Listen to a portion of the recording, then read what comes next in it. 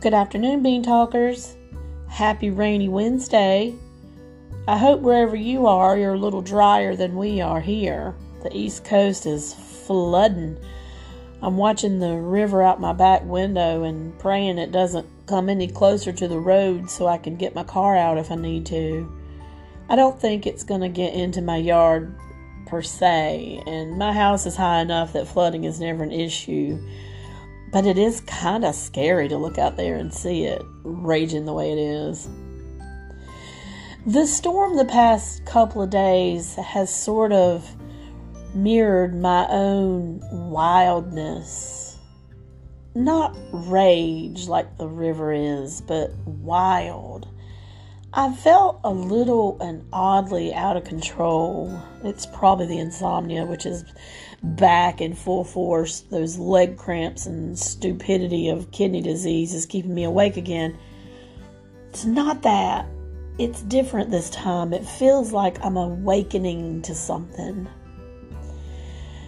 This past weekend I had a conversation with a friend, my dearest friend really, and she and I talked about gratitude.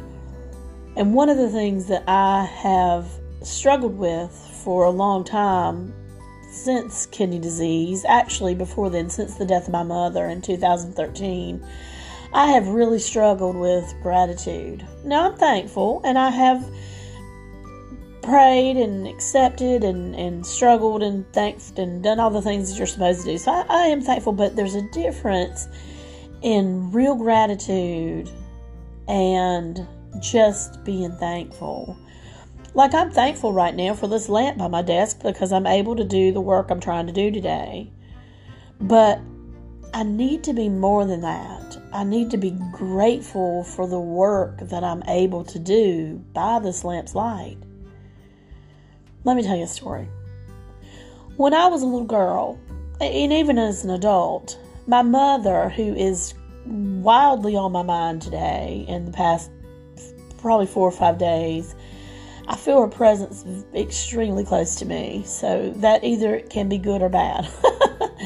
For me, it's good. And good things did happen yesterday, and I am very grateful and excited about that. But anyway, I digress like crazy.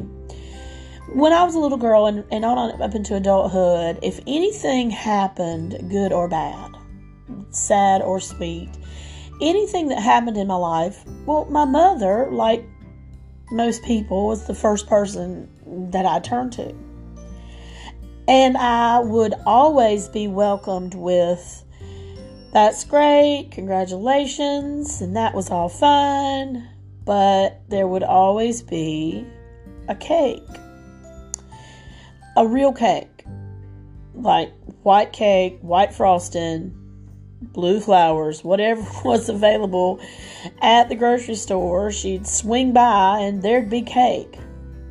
And it would always have her fingerprints in the side because she could never stop stealing frosting on the way home from the store.